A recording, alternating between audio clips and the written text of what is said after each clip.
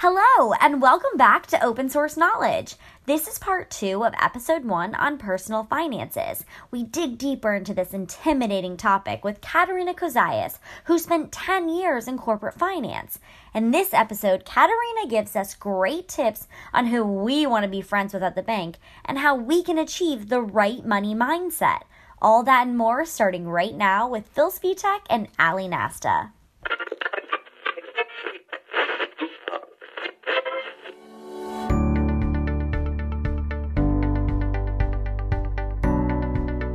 First and foremost, Katerina, give us a little backstory, as to why you're a good person to interview on finance. Yeah, absolutely. So first of all, thanks for having me. I love being here.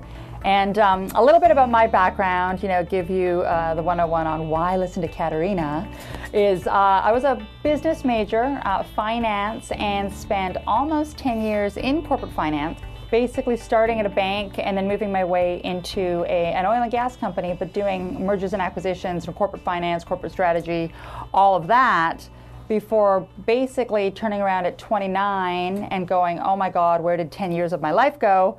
How am I doing finance? I hate finance. I'm quitting. And I moved into media.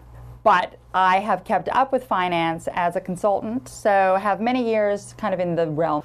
I guess let's start off with the simple fact of what made you go, wow, I'm in finance. Right. Because, for most people, there seems to be this negativity around the word finance or money or anything like that. And yet, it's the one sort of thing that we're all after. You know what? It's funny that you say that, Phil, because I'm going to start with just my rant on the whole education system in America. So we put our kids through school, right? And they're in grade 1 and they go to grade 12, and then we send them out into the world. And we send them into the world with no skills of any kind, right? They don't know how to be in a relationship. They don't know how to do their taxes. They don't know how to, certainly don't know how to invest in things or how to read what an interest rate on a car loan is about. So I just feel that, finance has this scary connotation around it. And even for people that went into school to study finance, you still can come out of it 4 years after a degree going, I still don't know what's going on. The thing we need to debunk is the fact that it doesn't have to be hard. It's just something that most people aren't familiar with. So it's kind of like saying, let's say, you could say, playing the violin is hard. It's actually not hard if you know how to play it, right? But most of us don't walk around knowing how to play the violin. Most people don't know how to do their finances. So you could be super educated. You could be a cardiac surgeon. Awesome, good for you. You're a heart doctor.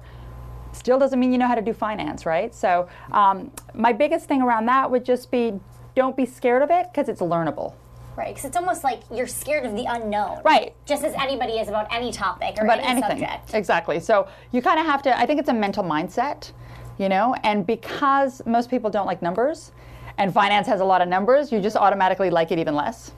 So what would you say would be the first thing to calm people down and calm their nerves and say it's really not that bad? Totally. So it's really not that bad because, like I just said, you can kind of learn it. But there's a few tricks and tips around keeping your personal finances together, around investing, around, kind of changing your money mindset. And I think the first thing I'd say is just start being really aware of yourself, first of all. Because yes, there's the stock market. Yes, you can go global, but start at home, right? What are you doing every day with your money? And if you're out there spending $5 a day on Starbucks, do the math on that. 5 times 30 days is $150. Okay, that's okay. I like my Starbucks, $150. Okay, times 12 months is $1,800. So you're spending $1,800 a year on something that you're literally going to pee out an hour later. And you could be taking that money and investing it in a compound interest rate, which I'm going to totally talk about in a minute because it's so important that people get this, but we're not doing that because we're giving it to Starbucks. So just take a minute and be like, what does my personal financial spending daily habits look like? That's a good place to start. So first and foremost, figuring out where your money goes. Right, yeah. Where's your money going? Exactly. I think something that has been very interesting in kind of going along all this financial learnings is that it all starts with you and who you are as a person and kind of where your personal values lie. Right, yeah. And the thing is, we all like money. We all like spending money, right? But the thing is, there's something I like to call, I don't call it. I didn't coin it. I wish I had. I'd trademark it. But money mindset, right? So we're teaching people save your money, okay? But the thing is, when we tell people to save their money, that's coming from a scarcity mindset, right? And it's funny because for as much as I've been in hardcore finance, living on the West Coast, having moved to Hollywood, I'm sitting here with you guys, there's this little like woo-woo-ness on the West Coast, right? Of like spirituality, vibration, all this stuff. But there's a science to it. And like even Einstein has talked about the validity of frequency of all of that. So money, and think about this, guys, because it really, really comes back down to the values and to the money mindset. Money is actually a high energy frequency. It's a happy frequency, okay? So money is supposed to be exchanged for value that benefits two parties. And when it is properly exchanged, everyone wins. So money is a super high flying frequency. There is no way you are going to tap into money if you're vibrating low. So you look at it and you go, okay, there's the guy on his yacht smoking the cigar, and there's the guy in Compton on the ratty couch in the room with no windows. The guy in the room with no windows is probably miserable, bitching, and upset and depressed. Money is never going to come into his world. He's got to vibe up. And when he does, then money's going to fly. And I'm not saying the guy on the yacht with the cigar is necessarily happy, but he's a heck of a lot happier than the guy on the ratty couch, right? So you got to look at what's your money mindset. Now, the thing that we do in society is we tell society, save your money. But by saying save your money, we're implying that you've got to save it because you're not going to have it. So we're automatically training people to move into a scarcity mindset rather than an abundant mindset. So one way you can get out of that is, yes, you have to save. It's prudent to save, but save in a way that is going to build abundance for you longer term. So I'm just going to keep ranting here because I'm on a roll, so keep listening, you guys. Super, super, super important, compound interest, okay? What the heck is compound interest? None of us knows because none of us was ever taught this. What that means is you're Allie, right? Mm-hmm. Let's say you're 25 years old. The biggest mistake I see 25-year-olds making is prioritizing paying back their student loans instead of putting money into a 401k plan. The reason you need to prioritize putting money into a savings account that is going to generate interest for you is because over time, compounding interest means that every year, every month, the interest is going to make interest is going to make interest. So I'm going to just dumb this down for a minute, give you guys an example because it's going to blow your mind a little bit. So Allie's 25. Let's say you've got a good job, you're making $3-4 grand a year, right? And you're like, I really want to build up my retirement savings. I'm going to put $500 a month away. Now, $500 on $3 grand is a lot, but you're like, no, I'm going to do it. So $500 a month. And you do that for 10 years. So Allie puts away between 25 and 35 years old, $500 a month. And then you stop. Fast forward to when Allie's 65, so 30 years later, without even touching that money, on an average of 7%, which is kind of roundabout number of interest that you can make, right? It's pretty safe. It's not high risk. It's not low risk, but it's pretty average. You're going to turn around at 65 and have a nest egg worth about $700,000, just off of putting $60,000 away at $500 a month for 10 years. Now, let's say we've got Phil. So Phil's been busy between 25 and 35. Yeah, Phil's out buying Starbucks. No, Phil's here, and Phil's been prioritizing his student loans, right? He's trying to pay his money. He's been a good guy. He's trying to pay his money back. So he spends 25 to 35 years old, those 10 years, kind of getting financially set, buying his house, buying his car, paying off his debts. And he turns around at 35 and goes, oh shit, I haven't really started saving, but I'm only 35. So at 35, Phil starts putting in $500 a month. Phil has to put in $500 a month for 30 years, so between 35 and 65 years old, okay, 30 years worth. At that point, at his 65th year, he's going to have only $650,000. So basically, Allie put in $500 for 10 years a month, right? Phil has to put in $500 for 30 years, and at the end of that, when they're both 65, she's going to have $50,000 more than him just because of the 10-year acceleration that she had by starting early. It's crazy. So my point is start early. And rewind that part because I know the numbers kind of went whoosh. I've seen, and I don't know what to call it, let's call it the middle point, right? Okay. Again, I don't know the correct term. Sure. But there's a point at which it doesn't make financially sense to put in more money because it doesn't really add anything to the pot, if you will. Right, yeah. Can you explain that a little bit? Yeah, so basically, and again, it comes down to starting earlier and allowing for time. Basically what you're wanting to do, and another thing when it comes to money, another energy you want to play with is time. Again, anything you start earlier, the better for you, whether it's a skill set, whether it's saving money. Allie can be putting money in. And you're right, at a certain point, and you'd have to do the numbers because there's lots of variables. What's the interest rate?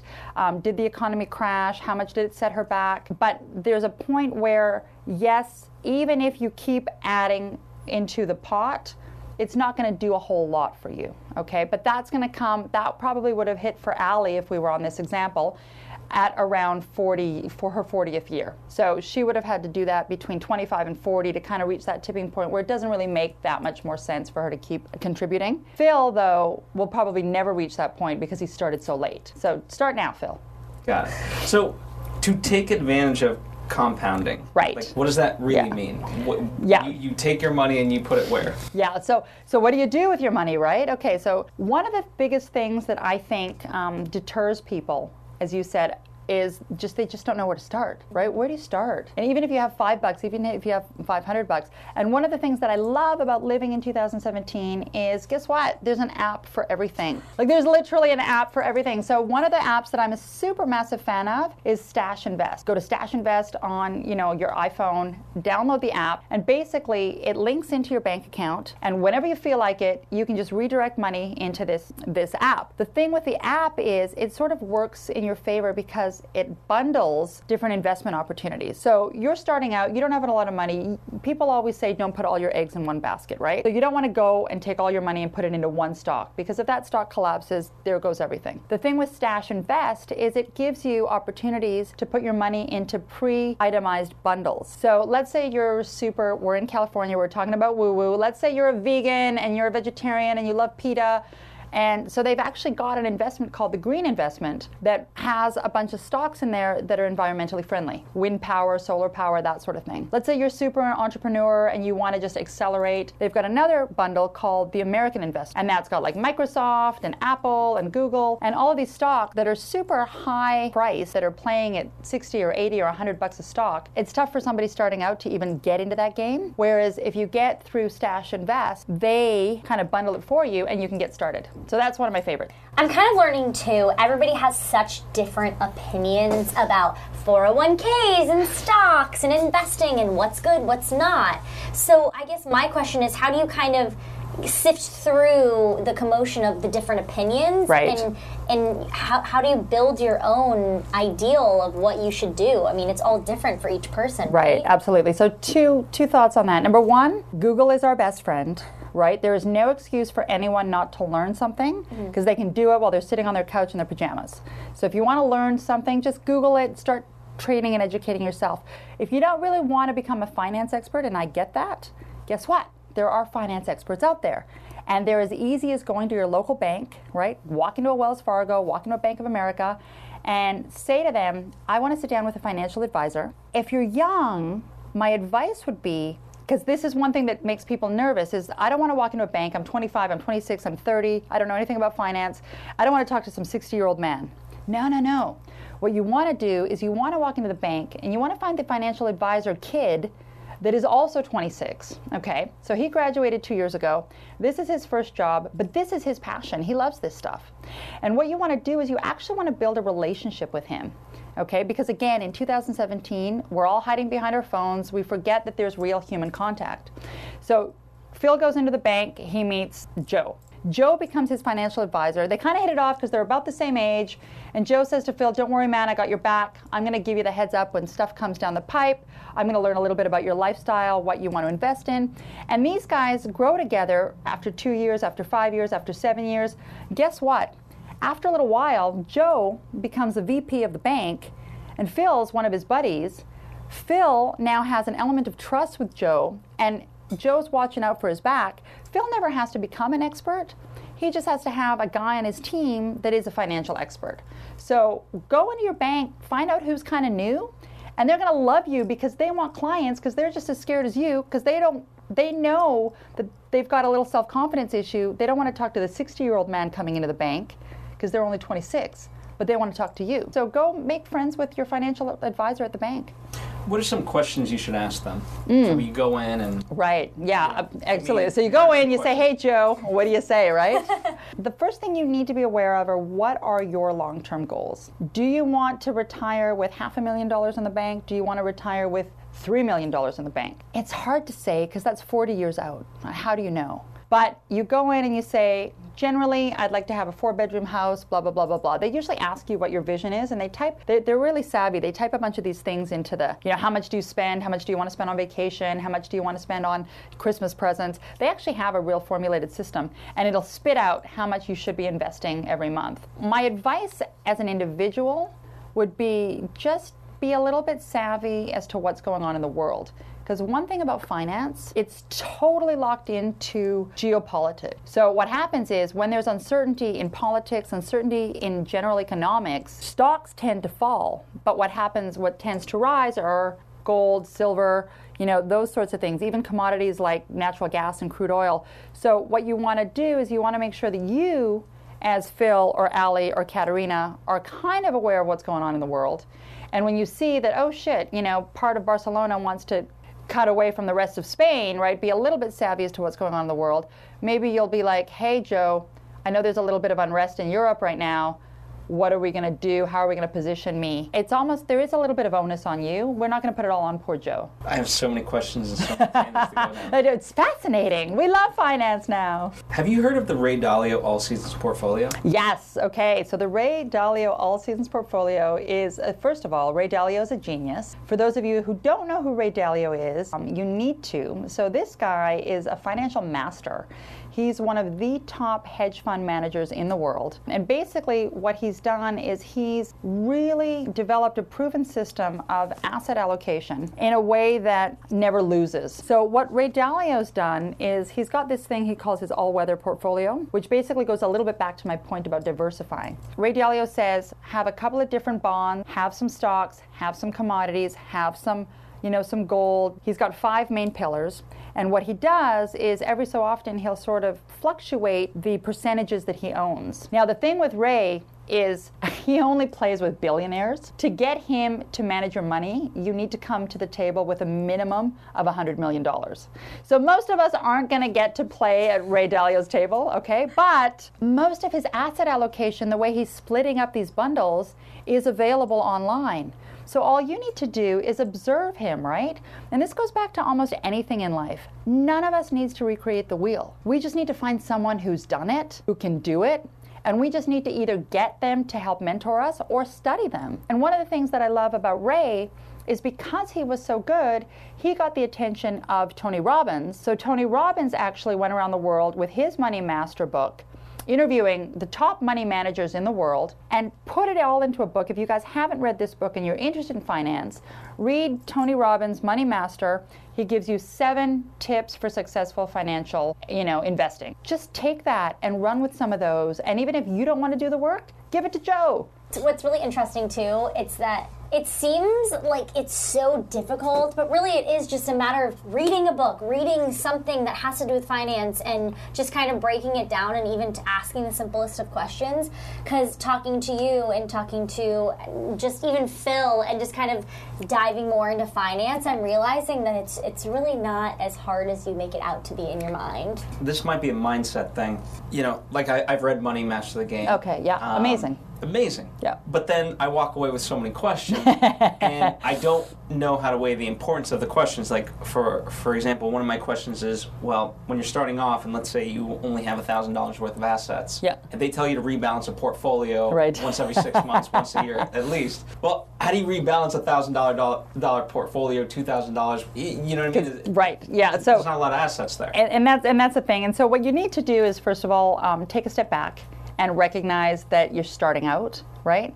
And you're not going to be there, but everyone has to start somewhere. If you go back to the beginning, which is whatever you have, start putting it into a portfolio where it's generating a little bit of compound interest. There's a little bit of investment.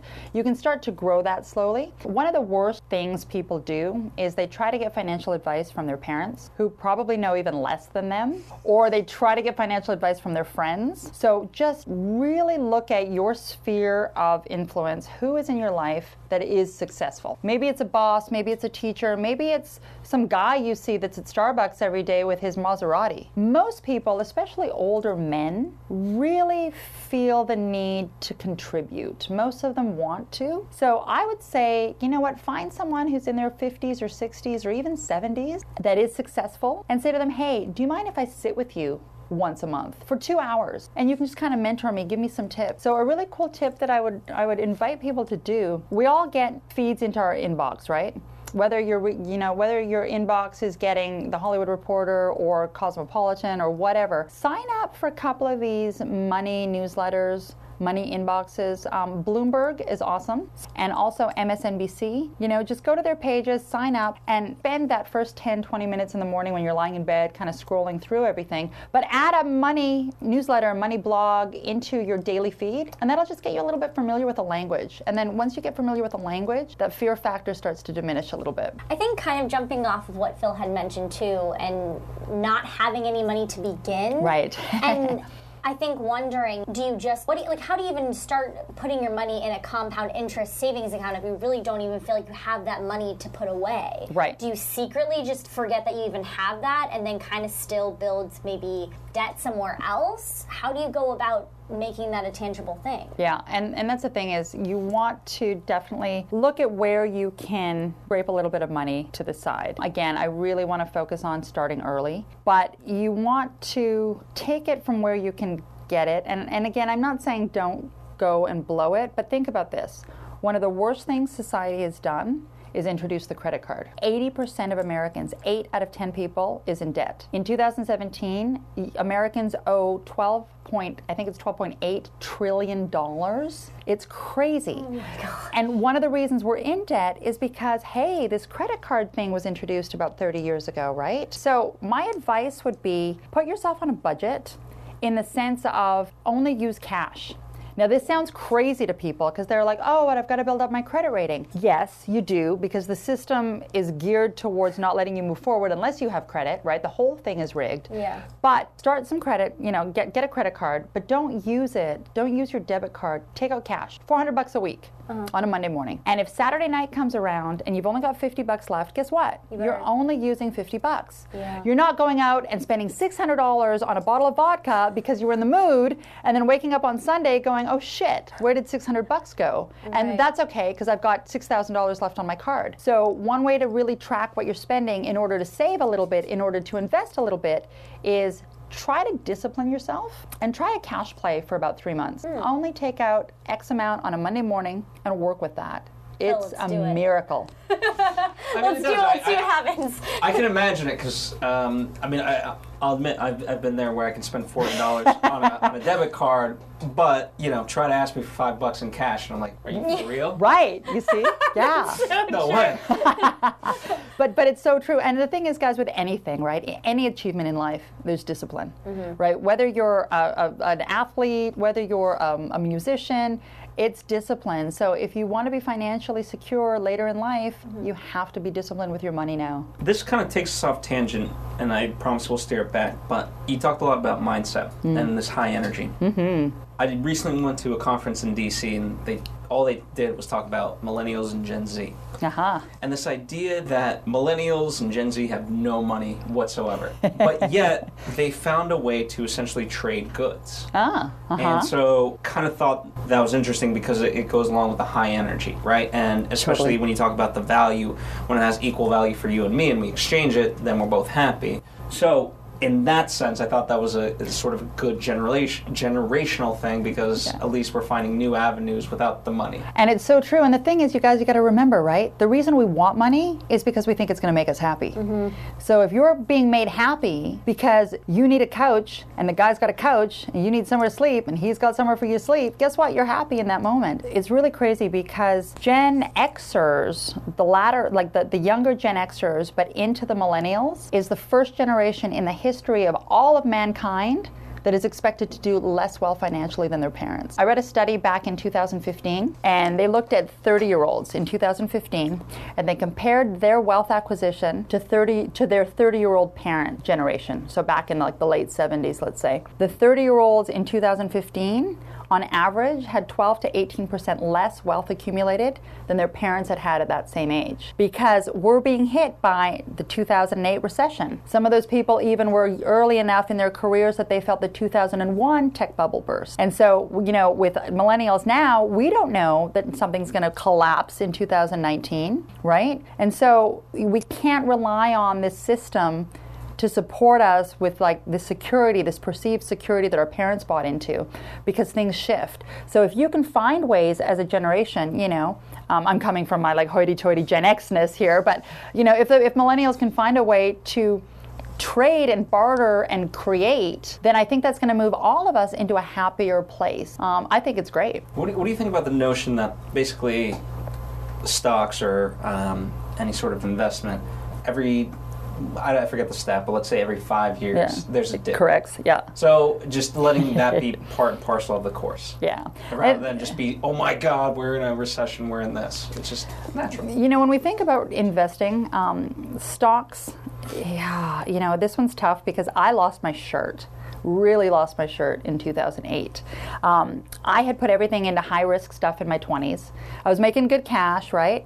So I was investing, and I was like, I'm only 26. I got tons of time. Everything was at high risk overseas, little buckets. And then it collapsed. And I was like, oh, my God. And it's taken me almost 6 years. It took almost 6 years for me to go from super high to super negative to flat, okay? Stocks do that. So stocks are considered a riskier investment.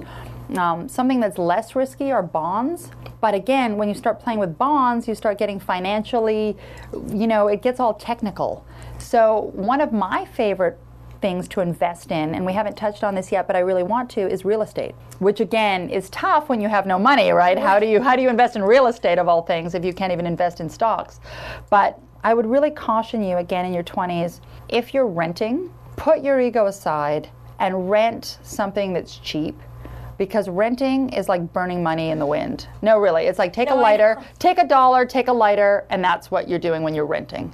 So if you need to team up with 3 people to cut the costs, if you need to live in a little hovel for a few years, save as much money as you can and buy something. The only thing that saved me in my 30s, because everything on the equity side collapsed, was the real estate that I had bought in my late 20s. I bought a couple in my house, and then I was lucky enough I bought a second house. But that sustained itself. And the nice thing about real estate is, for the most part, unless you're in the business of flipping, which is a whole other category, right, you just put it in there, and it'll naturally increase, relatively lower risk. And you can turn around in 10 or 20 years and go, oh, well, that's increased in value by $100,000 or $300,000 or $600,000. So if you're worried about risk, maybe try and save your money and put it into real estate versus equity, high equity. And so with real estate, you're saying when you buy these houses, you're definitely renting them out at the same time, right? So you can make money back while you're paying it off?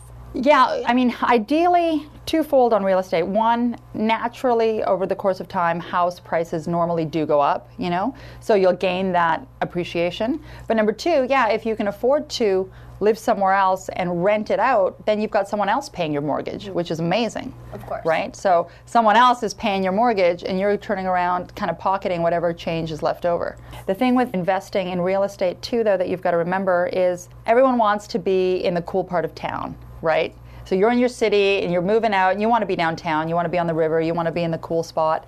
That's expensive. What you do is you buy 15 minutes on the outskirts of town and you leave it there.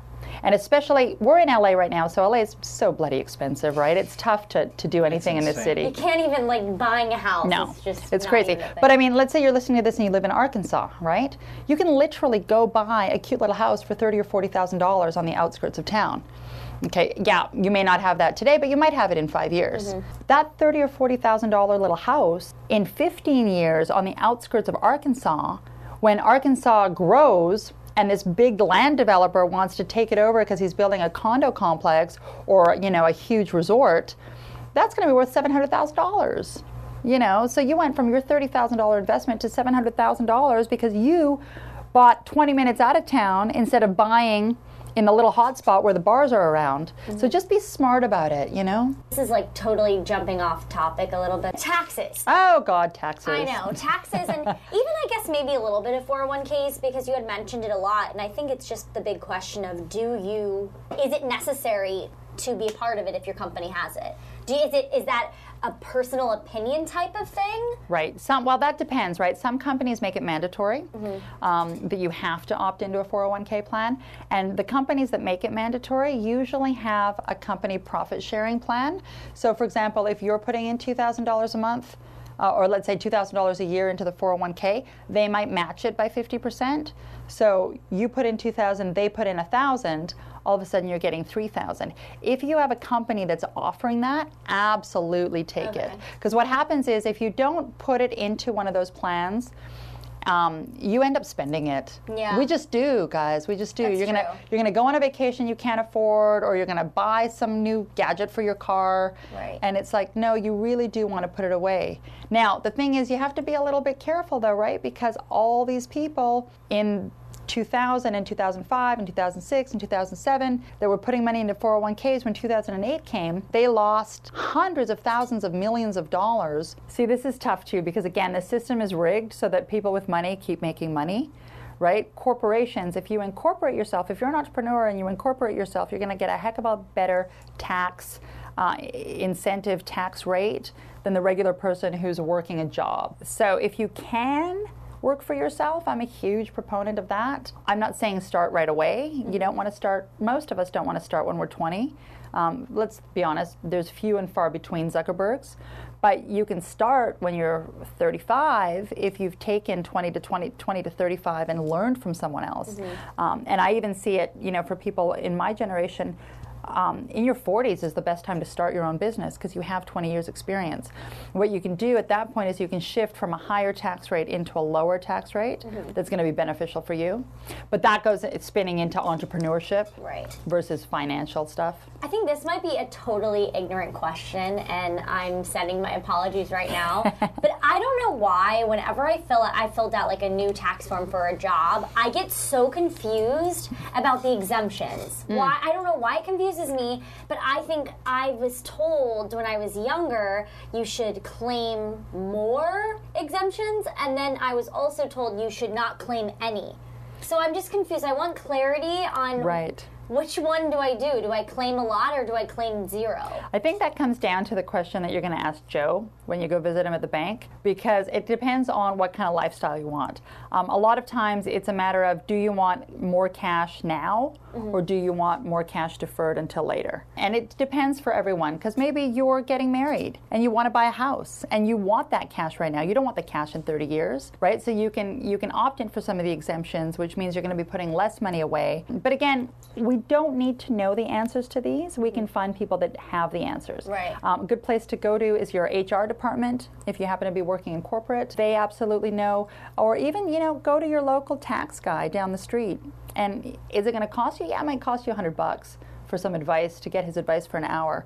But wouldn't you rather pay $100 to him and have the right advice rather than be struggling in the dark going, I don't even know what this means? Right. So yeah, it goes all the way back to Dale Carnegie, right? Back in the 1800s. It's like, surround yourself with people that are smarter than you, that know the answers. You don't have to know everything. Just know who knows. How should you look at tax efficiency, especially like California? All three of us looking at it, it's the worst. Oh my gosh. So and yet we're here. How does that play into your lifestyle? Because obviously all three of us, given what we do, we're not going to leave California, at least in the moment. What viewpoint should you attack? Absolutely. So the thing is, you've got to look at, everyone has, again, this negative connotation about taxes, right? Taxes are bad, taxes are evil. The thing is, taxes are put in place so that social systems are put in place so that you have the niceties that you have. California has great infrastructure in terms of, roadways. California has really good hospitals in general. A lot of these things are privatized, but a lot of them aren't. A lot of them are public services. I had a heart attack the other day because I hadn't realized that the tax at the till Oh my in gosh. California. Yeah, no, it's like, I got really not a nervous. real heart I was attack. like, oh my gosh, are you okay? How are you here? Sorry, my heart Yeah. just stopped for a second. I am alive though. Here, feel my pulse. Oh my gosh. I'm alive. I know. God. No, but I had a heart attack. I was at a checkout counter thing, and I hadn't realized the tax here is 9.5%. Yeah. Like, that's almost 10%. That's insane, you know. And gas is one of the highest prices in the country, you know. So we're really hit with it. But tax is something you can't really get around unless you decide you're going to move from being a regular person into being an entrepreneur and incorporating yourself or your company. You're going to get stuck in the tax loop. You know, the only other alternative is to move to somewhere like Delaware, which is low on tax. Well, I don't know if this is true, but Washington, they do an income tax, but not a sales tax. They might, yeah. Which I think is interesting. Yeah, I don't know no. if it's good or not. But it's interesting. Maybe move to Washington, right? Yeah. I think tax is something that we're never, ever, ever going to get away from. But I think, to Allie's point, if you're filling out tax forms, if you're filling out stuff for a new job, just be really clear on what you're signing off on. You know, and again, check your ego at the door, right? Mm-hmm. Be the guy that says, I don't understand what this is saying, rather than trying to seem like, no, I'm cool. Mm-hmm. And going, oh shit, did I just sign the farm away, you know? I think I literally just, every time I see one of those forms, I feel like an idiot. You have a heart attack. It's the same form I've probably gotten, like I did retail all throughout high school, you know, like I've seen that form so many times, but it intimidates me every time I get it in my package. I'm like, no. Well, the funny thing is, the thing that intimidates me is the question about address, because I'm like, I've changed addresses like 7 times in the last 3 years, and it always has like, what's your address? So I'm not even worried about the tax. I'm worried about like, where do I live? That's funny. You mentioned influences, and you also mentioned being able to study people. Who are some of your influences? Who are some of the people that you study, whether directly interacting with or just books? Sure. Otherwise? Yeah, absolutely. Number one resource, absolutely, especially these days, especially for anyone living in a big city like we are, who's always in the car, always in traffic. Podcast. Guys, you know, turn the radio off, turn the music off, stop talking to your friend on the phone. I mean, no one talks on the phone anymore, but there's some awesome podcasts. One that I really love, if you're a girl, because, you know, females are even more scared of finance than men. There's a cool podcast called Money Girl. I mean, that's what I was listening to. Yeah, it's awesome though, isn't it good? It's so good, and she takes questions that people so will great. call in, and it like It's questions just that regular we're person asking. stuff. Right. Yeah, so Money Girl's awesome. Even if you're a guy, listen to Money Girl. She's cool. Another one is called Mind Your Business Podcast. So it's kind of like Mind Your Own Business, but it's Mind Your Business Podcast, and it gives you a lot of like tips on finance. But another one, massively, is books. So one that I really love is The Millionaire Mind by T. Harv Eker. Millionaire Mind or Millionaire Mindset. But again, kind of taking it even away from the tactical and playing into the money mindset, right? If you were born thinking, you know, oh, anyone that asks for anything is asking too much, you should be happy with what you have, you're never going to make money. So you've got to kind of go into the subconscious first. So yeah, T. Harv Eker is definitely one if you're looking for money mindset. Also, Dan Graziosi has a new book that's trending right now. It's called Millionaire Success Habits. And I think it's rising on #1 on the New York Times bestseller list. So yeah, Millionaire Success Habits by Dan Graziosi. But the thing is, it's not, you know what the thing is, and it's awesome, and I love books. Like YouTube is so free. And again, you can sit there on your couch in your underwear and just learn and watch people who teach you, and it's just fun. So there's no excuse, guys, for us not learning new stuff now. We live in a wonderful age. Mm-hmm. Is there anything else that you'd like to share with the audience while you have the moment? Yes. So I really just want to underscore that, you know, don't think that you have so much time, because it goes by really fast. So don't underestimate the value of having a financial plan in place for yourself. And I'm not saying take money out of your fund in order to save it, but I am saying be a little bit aware of what's your money blueprint starting to look like. You know, and it's like when you think of building a house, you have to have a bit of a blueprint before you can start building the foundation. So just try to understand what you want out of life. What cars do you want? What houses do you want? What kind of vacations do you want? What is an actual tangible dollar value around that? Because we can all say, hey, we love money. Yeah, I want to be rich. What does rich mean to you? Is rich $300,000? Is rich $3 million? If you want jets and yachts, I'm telling you, rich is 30 million plus. What is it going to take for you to have 30 million bucks, you know? And we don't need to have that.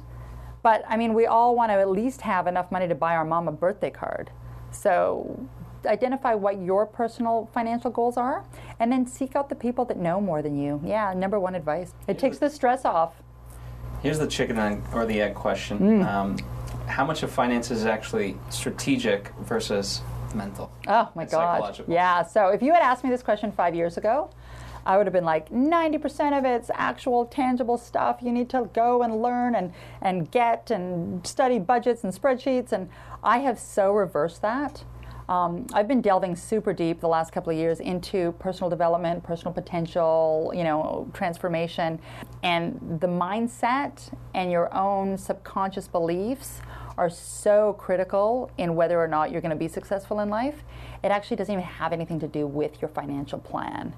The financial plan's awesome, and I just talked about the importance of it, but you need to figure out where is your money mindset, what is under the surface that's either helping you or not, and once you get clear on that, then sky's the limit. So yeah, I'd say 80-20 towards the woo-woo.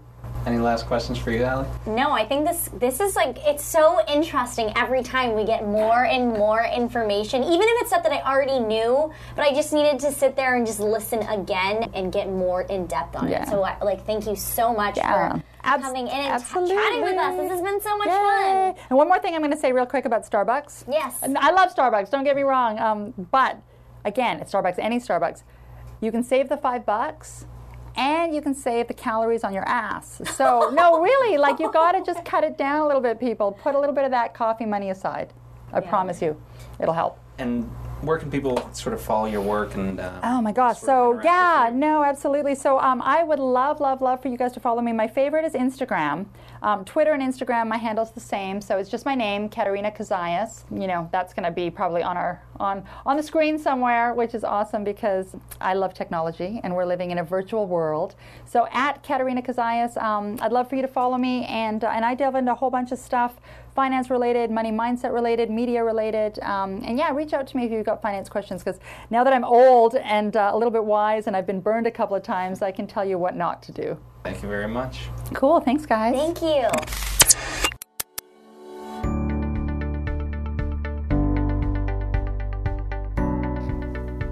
That was Phil and I's interview with Katerina Kazayas. This was part 2 and our final episode to close out our exploration into the world of personal finance. If you have any questions or ideas for future topics, please tweet us at Allie Nasta and at Phil Svitek using the hashtag OSK.